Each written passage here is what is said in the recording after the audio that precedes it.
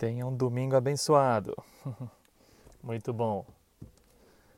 Antes de começar, eu queria que você imaginasse um cenário comigo. Vamos imaginar uma coisa. Você está no seu local de trabalho. O seu chefe vem para você e ele diz, a partir de hoje você será o novo supervisor. Uau! Olha, os olhos vão brilhar, hein? É uma boa notícia para você? Deixa eu te falar uma coisa. Você vai ficar feliz ou triste com essa notícia? É uma boa notícia, isso é bom. E eu concordo com você, é uma boa notícia.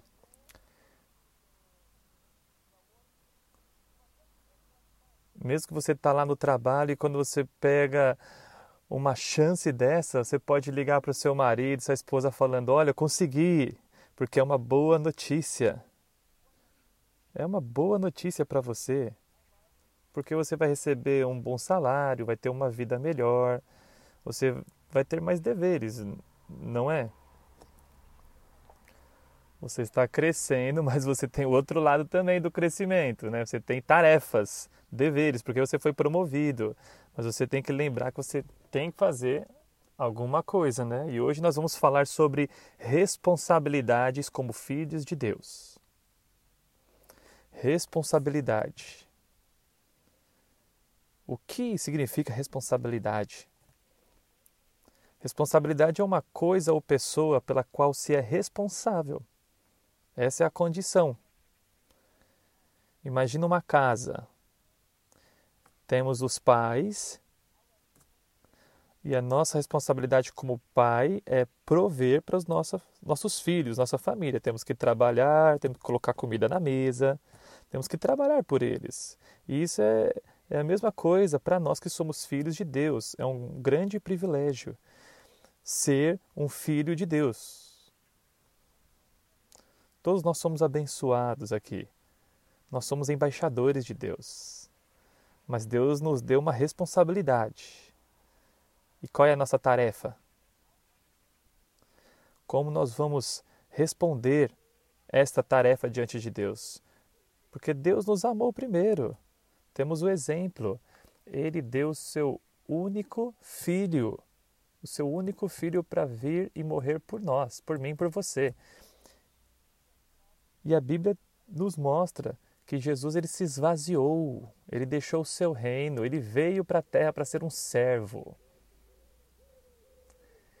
E essa é a razão que podemos receber as bênçãos de Deus, porque alguém se sacrificou por nós. Como podemos corresponder a esse amor de Deus? Primeiro, nós devemos honrar. E honrar significa respeitar, glorificar, adorar, louvar, admirar, valorizar e adorar. Um exemplo, nós deixamos as nossas casas para vir aqui nesse domingo, porque nós sabíamos que nós iríamos vir aqui para honrar a Deus, por tudo aquilo que Ele tem feito por nós.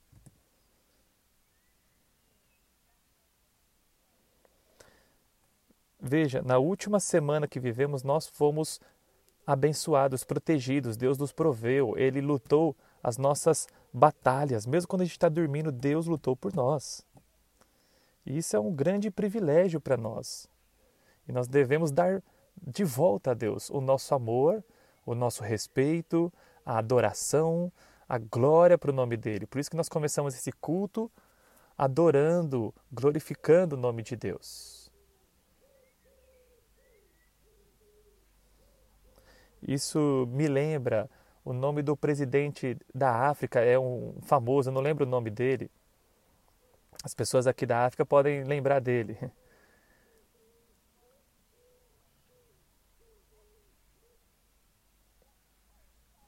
Antes dele começar, muitas pessoas estavam ali ovacionando, glorificando ele. Uma grande banda tocando, antes dele começar a presidir.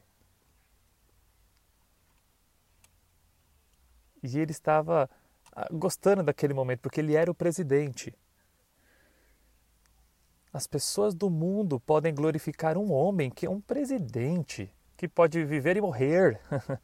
Jesus Cristo, meus irmãos, ele está vivo, ele venceu a morte, ele é o mesmo ontem, hoje e para sempre será. Ele merece o nosso louvor, a nossa adoração.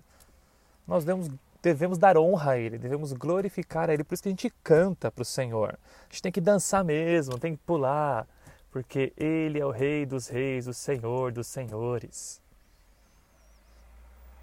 Ele merece toda a nossa adoração. Número 2, medo ou respeito.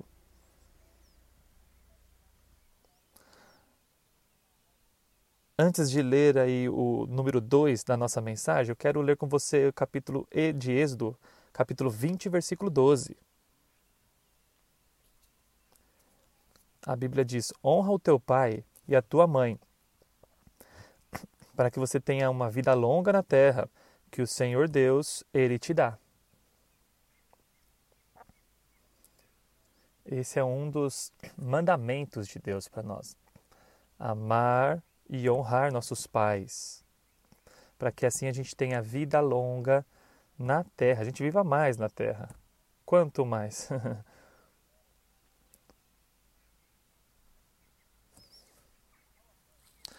Nós sabemos que os nossos pais, eles fazem o melhor para nós. Eles são humanos, e porque são humanos, mesmo tentando fazer o melhor, eles falham. Quando a gente era criança, claro que os meus pais faziam alguns erros e eu ficava triste, mas eu nunca vi Deus cometendo um erro, porque Ele é um Pai perfeito.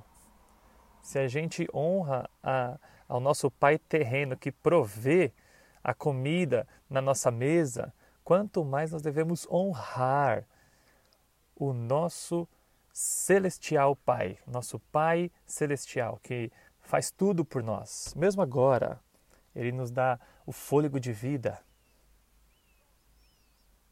Se o fôlego de vida agora parar, Ele está nos dando um oxigênio de graça.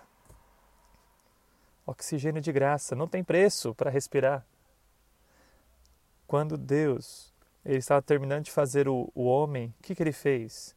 Ele soprou na narina do homem e ele recebeu vida. Tenta respirar aí. Respira, inspira e respira. Enquanto a gente fala, a gente está conectado com Deus, estamos respirando o ar que Ele nos deu, amém? Vamos ler também o livro de Provérbios, capítulo 3, versículo 9, que diz lá: honra o Senhor com os teus bens, com as primícias de todas as tuas colheitas. Honre a Deus com tudo que você tem. Como estamos fazendo agora. Nós somos abençoados por Deus, nós podemos ofertar, dizimar, porque Ele é aquele que nos abençoa.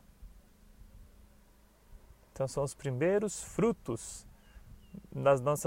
as nossas primícias devemos entregar para o Senhor. Então é a nossa vida mesmo. Nossa vida entregamos para Deus. O marido pertence a Deus, a esposa, as crianças, tudo pertence a Deus. Deus é o centro. Deus, Ele é tudo para nós. E a razão que nós estamos aqui é porque Deus nos ama. Por causa dele estamos aqui. Olha o que está acontecendo ao redor do mundo. Dá uma olhada. Pessoas estão morrendo por conta da guerra. Outros estão em hospitais. Mas nós temos o grande privilégio de andar, de falar, de dançar, pular. Somos livres. Podemos adorar a Deus. Existem países, meus irmãos, que você não pode falar de Deus, não pode adorar ao Senhor. Você não é permitido fazer nada. Eles não podem nem mesmo segurar a Bíblia, levar a Bíblia para lá e para cá. Eles precisam se esconder. Eles têm que pegar a Bíblia, escrever alguns versículos, guardar no bolso e dividir com outros. Falar, eu tenho esse capítulo da Bíblia, eu já li. Você tem um capítulo para me dar, vamos fazer uma troca? É assim, meus irmãos.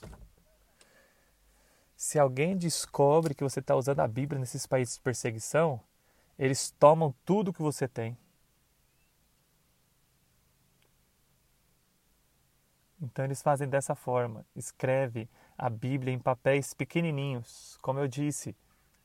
E eles começam a fazer trocas de versículos, de capítulos para as pessoas ao redor. Mas olha para a gente, olha o privilégio que nós temos aqui nessa manhã. Olha que privilégio que temos. A gente pode ir no shopping cristão e comprar Bíblia. A gente pode orar, pode falar alto. Isso é maravilhoso. Nós temos que adorar a Deus e ser grato, porque nós somos muito privilegiados. Amém?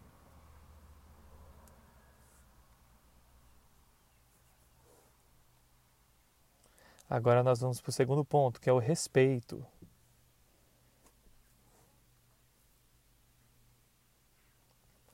Uma família, ela só subsiste com tal se for sustentada pelas 3 colunas. São 3 colunas: amor, aliança e autoridade.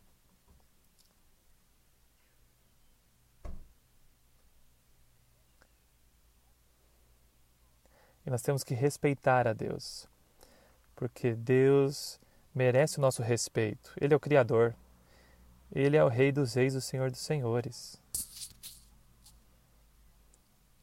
Eu te dou um exemplo agora. Se você vai para o Departamento de Justiça, se você vai buscar por asilo, refúgio em algum país, o que eles vão fazer a segurança? Eles vão checar tudo que você tem. Até o seu celular você não pode entrar na salinha deles, porque eles estão fiscalizando, eles estão verificando sua vida toda. Então você tem que obedecer, você não tem que fazer. Você tem que estar lá. Então, para entrar no país, você tem que obedecer às leis dele. Se você não obedece às leis, você é mandado de volta. Então, você tem uma entrevista ali no Departamento de Justiça. E aí o que acontece? Você entra na sala,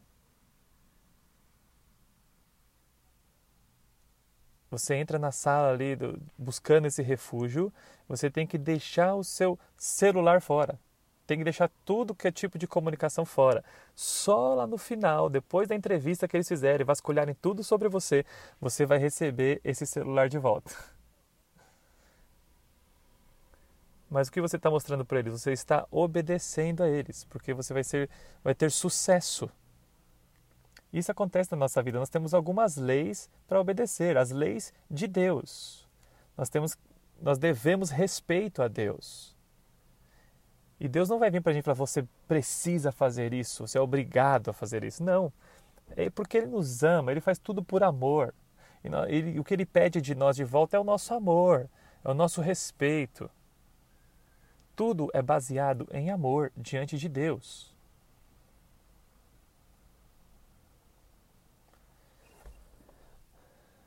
Vamos abrir aqui agora a Bíblia em Salmos 34, versículo 11. Vinde, meus filhos, e me ouvi. Eu te ensinarei o temor do Senhor. Também lá no livro de Hebreus, capítulo 12, versículos 7 a 10, nós vamos ver alguns pontos. A Bíblia nos diz: suporte as dificuldades com disciplina. Deus está tratando você como seus filhos, pois que filhos não são disciplinados pelo Pai? Se vocês não são disciplinados, e todos serão disciplinados, então vocês não são legítimos, nem verdadeiros filhos e filhas. Além disso, todos nós tivemos pais humanos que nos disciplinaram e nós os respeitávamos por isso. Quanto mais devemos nos submeter ao Pai dos Espíritos e viver. Eles nos disciplinaram por pouco tempo, como acharam melhor. Mas Deus nos disciplina para o nosso bem, para que participemos de sua santidade.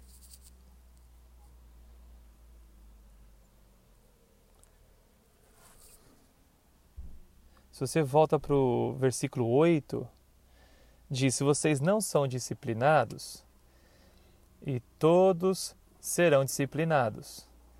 Então vocês não são não são legítimos, nem verdadeiros filhos e filhas. O que significa?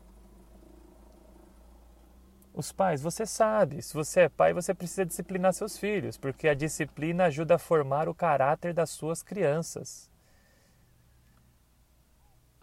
E de vez em quando Deus também nos disciplina, mas não é para nos maltratar, mas sim para formar nosso caráter. Você pode imaginar uma casa sem disciplina? Uma nação inteira sem disciplina nenhuma, sem lei?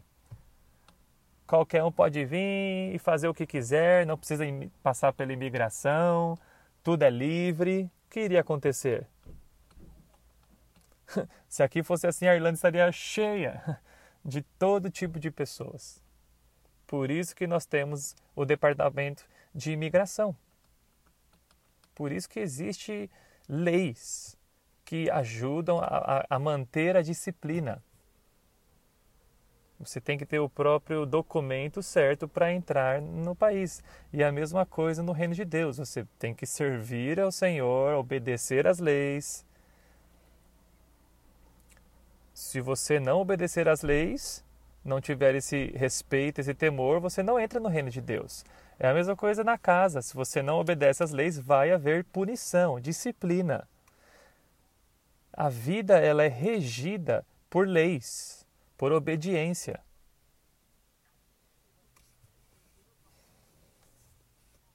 Agora nós vamos para o terceiro ponto da palavra, que é a submissão.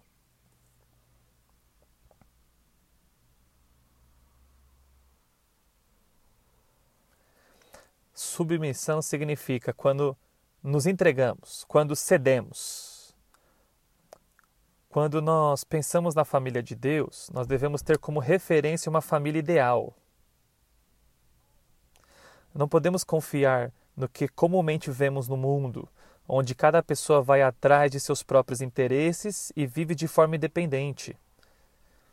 Na casa de Deus, o pai que quer todos os seus filhos se engajem no mesmo projeto.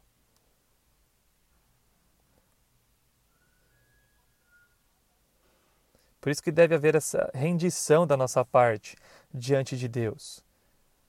Porque se não haver submissão, a casa vai ser bagunçada. Se não tem pai, não tem mãe, não tem nenhuma voz de autoridade, as pessoas vão dormir a hora que quer, coloca o programa na TV, programa qualquer um, come o que quiser. Se querem ir para a escola, as crianças vão, se não querem, não vão. Imagina uma família dessa forma. Essa família vai ser fraca ou forte? Claro que é uma família fraca, porque a família vive sem regras, sem lei, não tem submissão dos filhos para com os pais. E olha o que está escrito no livro de Romanos, capítulo 8, versículo 14. Vamos abrir lá. Vamos entender a palavra de Deus. Olha o que diz.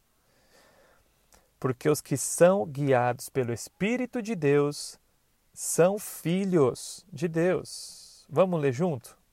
Porque os que são guiados pelo Espírito de Deus são filhos de Deus. Você deve ser guiado pelo Espírito para ser filho. Amém? Agora a gente vai para o último ponto da palavra, que fala sobre união. Quando falamos sobre união, nós falamos sobre integridade, falamos sobre acordo, falamos sobre harmonia. Unidade traz na nossa mente paz, solidariedade, porque juntos somos mais fortes. Juntos nós somos um. Diga isso. Por isso que temos uma importante missão, sermos unidos. E olha o que a Bíblia diz em Salmo 133, do versículo 1 ao 3. Tem uma chave aqui sobre a união. como Deus age na união. A palavra de Deus diz assim: como é bom e agradável quando o povo de Deus vive unido. É como óleo precioso derramado sobre a cabeça, escorrendo pela barba de Arão, para baixo na gola de seu manto. É como se o orvalho do Hermon estavam caindo no monte Sião, pois lá o Senhor concede sua bênção, mesmo a vida para sempre.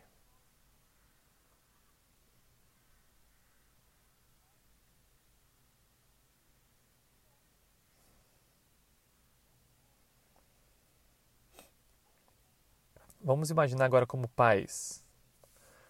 Todos os pais querem ver os filhos unidos, não é?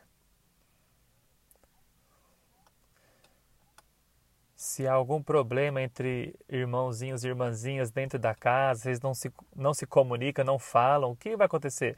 Coração dos pais. Os pais vão ficar felizes ou tristes? Ficam tristes. Eles ficarão com o coração machucado, porque eles querem ver os filhos andando junto, com amizade, amando um ao outro. E é a mesma coisa com a igreja. Porque na igreja devemos andar em unidade. Juntos somos um só. Nós somos mais fortes quando estamos juntos. Ninguém aqui é super-herói, pode andar sozinho, viver sozinho. Nós temos que ajudar um ao outro. Uma mão ajuda a outra mão. Aqui na igreja funciona dessa forma. Nós temos o café, o momento do café antes do culto, depois nós temos a adoração, a oração, a palavra, tudo junto. No final temos um tempo de fellowship, de comunhão, porque estamos suportando um ao outro, andando juntos. Porque aqui na igreja, na oração, nós suportamos um ao outro, nas ofertas. Como o pastor Paulo, ele disse, nós precisamos da sua oração para continuar essa igreja, para continuar essa obra. Nós precisamos de unidade na oração. Tem poder, há poder na unidade, meu irmão. Ninguém pode derrotar um povo unido. É impossível você ser derrotado quando há unidade. Vocês podem ter um inimigo em comum. E nós sabemos quem é o nosso inimigo. Qual é o nome dele? Satanás. Ele é o nosso inimigo, não os nossos irmãos. Nós somos um time só. E nós temos que estar juntos, unidos, auxiliando um ao outro, orando, para poder derrotar o nosso inimigo. Porque Satanás não tem poder contra uma igreja unida.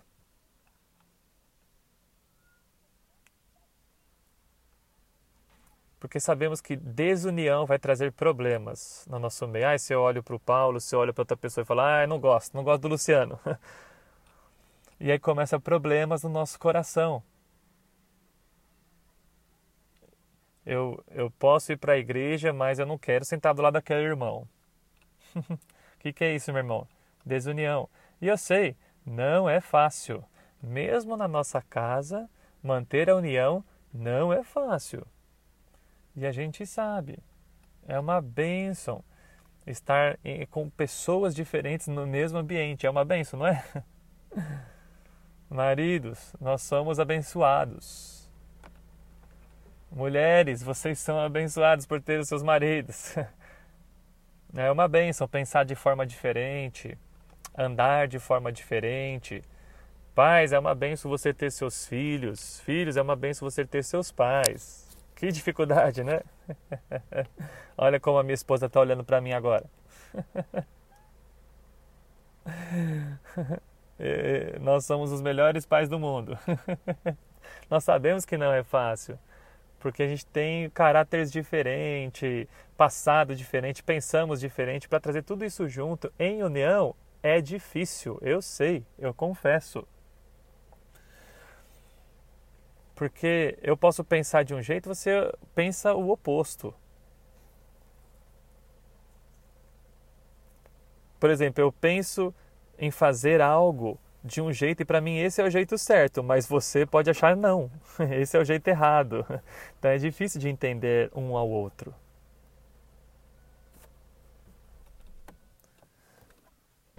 Então eu digo, irmãs, irmãs, vocês sabem como é difícil o jeito que vocês pensam, mas precisamos andar em união, em amor. E a razão para andarmos em amor é Jesus Cristo. Jesus é amor, Jesus é perdão, Jesus é tudo. Mesmo que as coisas não estão indo bem do jeito que você quer. Mas Jesus, ele é capaz de te ajudar, porque ele é o centro. Ele é aquele que nos ensina a ter compaixão. Ele é aquele que nos ensina a amar, a perdoar. E perdão não é fácil, meus irmãos. Perdão não é fácil. Eu digo para você porque eu tenho experiência nisso. Um dia nós tivemos uma célula aqui nos refugiados e nós perguntamos quem acha fácil perdoar aqui? Uau! Todo mundo tem dificuldade com o perdão. Pelo menos não sou só eu. Todo mundo tem dificuldade em perdoar. Não é fácil, meus irmãos. Mas nós devemos perdoar porque Jesus nos perdoou. Através do amor dele, nós somos capazes de perdoar. Até mesmo na cruz, Jesus nos ensinou, ele disse, Pai, perdoa-os, porque eles não sabem o que fazem. Por isso que nós precisamos perdoar um ao outro, meu irmão. Vamos mais para frente.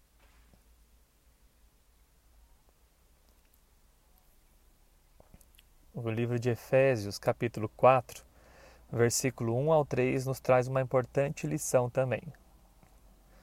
Como prisioneiro do Senhor, então, eu exorto você a viver uma vida digna do chamado que recebeu. Seja completamente humilde e gentil. Sede pacientes, suportando-vos uns aos outros em amor. Esforçai-vos por conservar a unidade do Espírito pelo vínculo da paz. Se você... Ele está dizendo aqui para você se esforçar, meu irmão. Ser gentil, paciente. Temos que suportar uns aos outros em amor. Isso é bíblico. Manter a unidade. A unidade é muito importante. Como eu disse, pessoas unidas é impossível de derrotá-las. Quando Satanás tenta se levantar conosco e nós temos união, nós vencemos. Mesmo com todas as nossas diferenças, o jeito de pensar e fazer as coisas, mas pela unidade em Jesus, nós derrotamos nosso inimigo.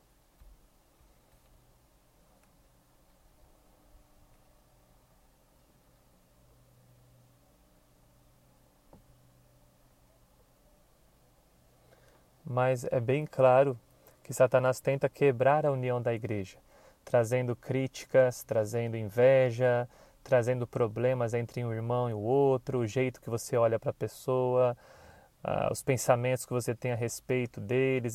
O diabo quer fazer uma bagunça dentro da igreja, mas nós conseguimos derrotá-lo através da unidade, através do perdão. Do mesmo jeito que recebemos perdão de Deus, devemos perdoar nossos irmãos.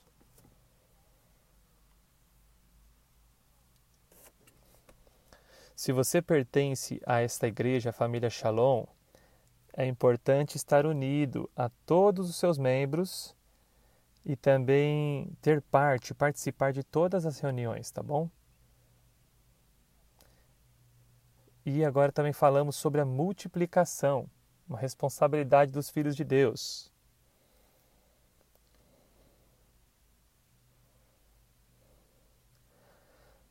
Como eu disse, Deus, ele deu o seu único filho, Jesus Cristo, por nós. Ele fez um grande investimento em nós.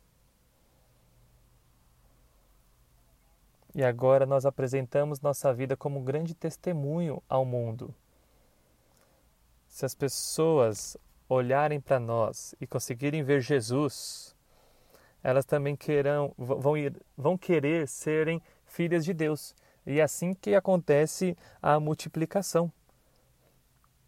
Porque se as pessoas olham para nós e veem que a gente está feliz, sorrindo, a gente ama ser cristãos, eles vão querer saber o que está acontecendo. E assim acontece a multiplicação. Agora, se você sempre está triste, não sorri para ninguém, você não quer conversar com as pessoas, você afugenta pessoas de perto de você.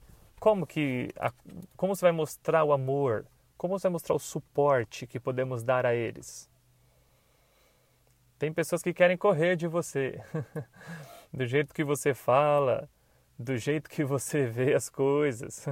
Por isso você tem que dar bom testemunho. Se você vai aqui no mercado, no Tesco, eles já têm ali uma pessoa, um funcionário com escrito: você precisa de ajuda? Se você precisa de ajuda, me chame. E nós, como cristãos, devemos andar dessa forma, com essas camisetas escritas: você precisa de ajuda? Apenas pergunte e eu vou te ajudar. O nosso sorriso vai trazer essa resposta para eles. Então não seja uma pessoa carrancuda, mas seja uma pessoa que ama a Deus e mostra amor, que quer dar assistência, suporte para as pessoas do seu lado. Então mostra do jeito que você vive que você ama Jesus. Amém?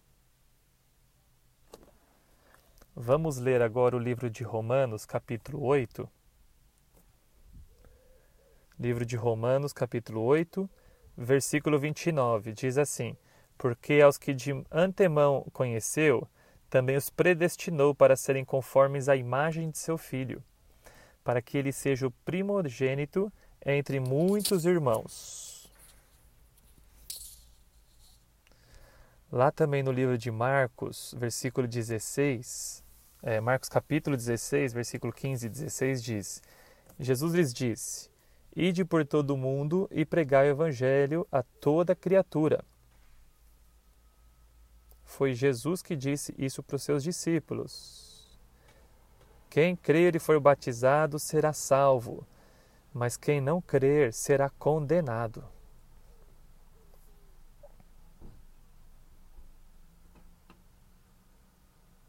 Deus quer multiplicação. Jesus, ele é a primícia de Deus e nós agora devemos multiplicar esse amor, multiplicar o reino de Deus. Lá em 2 Coríntios, capítulo 5, versículo 18 a 20, também temos uma revelação de Deus. Tudo isso vem de Deus, que nos reconciliou consigo mesmo por meio de Cristo e nos deu o ministério da reconciliação. Que Deus reconciliou consigo o mundo em Cristo, não imputando contra eles os pecados dos homens. E ele nos confiou a mensagem da reconciliação. Somos, pois, embaixadores de Cristo, como se Deus apelasse por nosso intermédio. Nós vos imploramos em nome de Cristo, reconciliai-vos com Deus.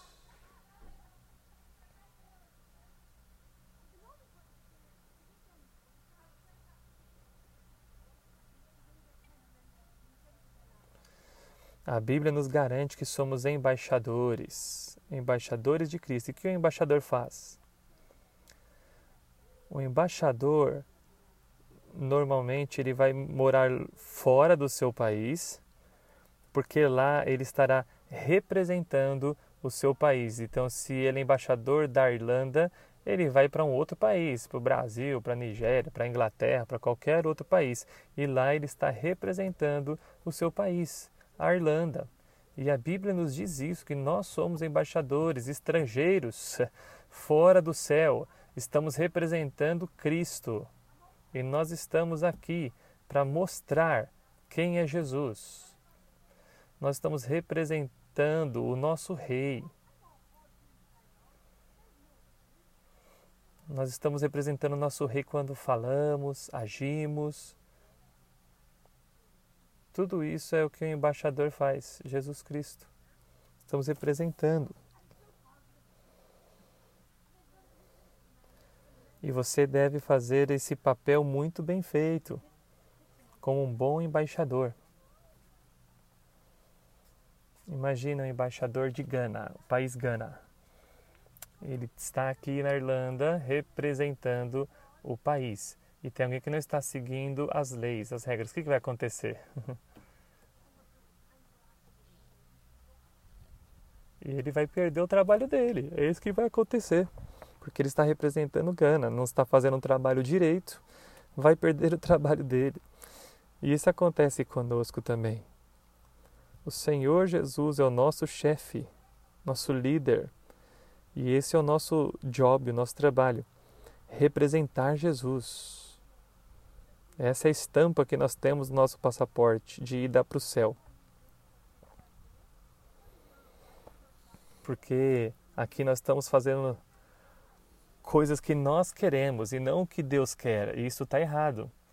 Nós devemos entender o nosso papel como embaixador e seguir as leis, seguir as regras, estar em obediência, honrando, temendo, tendo respeito ao Senhor, multiplicando do jeito que Jesus, Ele nos ensinou. E com certeza Jesus tem nos dado conselhos, tempo, para nós fazermos as coisas do jeito certo.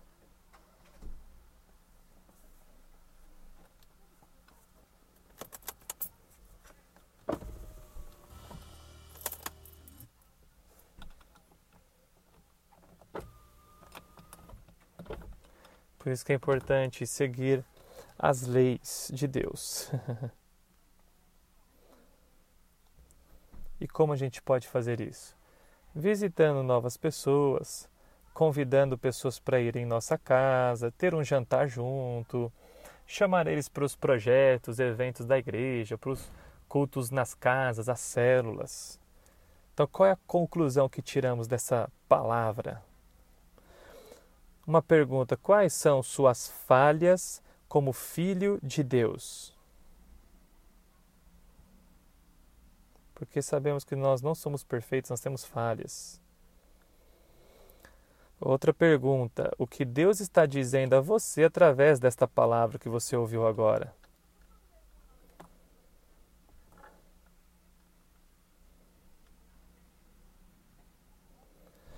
Provavelmente, você tem que corrigir seu comportamento e melhorar.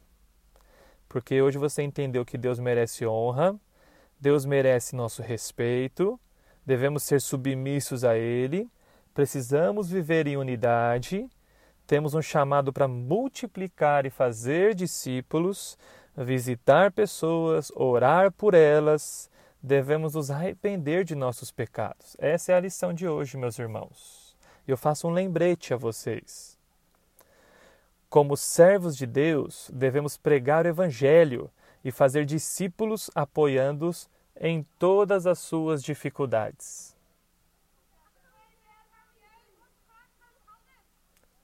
E número 2, nós devemos submeter a palavra de Deus. E agora, para fechar, eu falo para você sobre os objetivos cristãos. Primeiro, busque intimidade com Deus. Como? Lendo a palavra, orando, jejuando, tendo comunhão com seus irmãos e com suas irmãs. Outro objetivo, cresça em amor, cresça em santidade, fidelidade, para poder servir bem as pessoas. Não esqueça disso, nós somos servos, não somos servidos. Somos servos e servos de pessoas, servos de seres humanos, servos da família, servos da igreja, servos de Deus. É melhor servir, meu irmão. Alcance e discipule pelo menos uma pessoa. Faz esse propósito com Deus durante esse ano.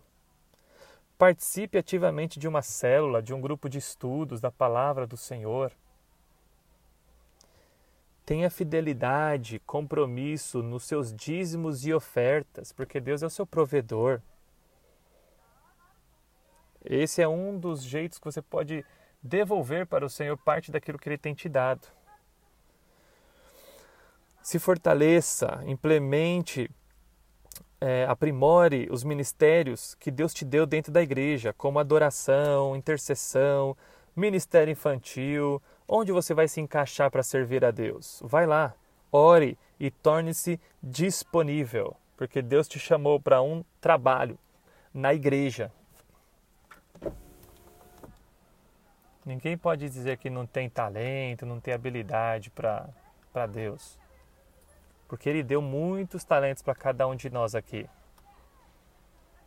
E eu sei que Deus pode usar você de uma forma poderosa para abençoar o reino dEle, para expandir o trabalho de Deus aqui na terra. Então se torne disposto, disponível para ser usado por Deus. Amém? Vamos nos levantar e orar ao Senhor. Eu quero orar agora e fechar esta palavra, esse momento com vocês.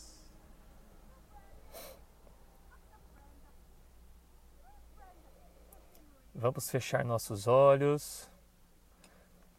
Senhor, obrigado por esse tempo precioso na sua presença com os meus irmãos. Essa palavra falou comigo e está falando com a sua igreja. E eu te peço, nos ajuda a cumprir esta palavra. Não é fácil, Deus. O Senhor merece honra. O Senhor merece glória. Ajuda-nos a andar em unidade. Ajuda-nos a fazer discípulos, meu Deus. Ajuda-nos a ter uma bênção de multiplicação de pessoas, qualidades e habilidades aqui, Senhor. Ajuda-nos a suportar, a ajudar os ministérios dessa igreja, porque nós estamos aqui como servos. O Senhor nos lembrou isso hoje, para ajudar uns aos outros, principalmente nas dificuldades, os irmãos de dentro da igreja. Sabemos que sem o Senhor, nossa vida não tem sentido. Então nos ajuda a estudar a palavra de Deus, a entender o que está escrito e colocar em prática, meu Deus. Nos ajuda a andar em unidade, a ajudar um ao outro. Queremos trabalhar juntos. E ajuda-nos a glorificar o seu nome, Pai. Como igreja, nós somos embaixadores, não podemos esquecer disso. Muito obrigado, meu Deus. O Senhor merece toda a glória, toda a honra, todo o louvor, tudo pertence ao Senhor. Toma tudo nas suas mãos, porque o Senhor é aquele que deixou tudo para trás, esvaziou de si para vir aqui como servo, para nos servir. O Senhor até mesmo lavou os pés dos discípulos para nos ajudar, para nos mostrar que somos servos. Nos ajuda a curar a dor do próximo em unidade. Nos ajuda a lavar os pés dos nossos irmãos.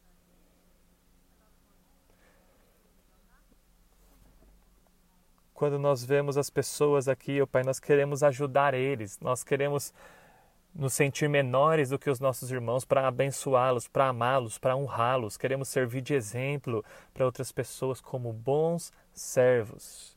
O Senhor é o Criador do universo. O Senhor que criou tudo.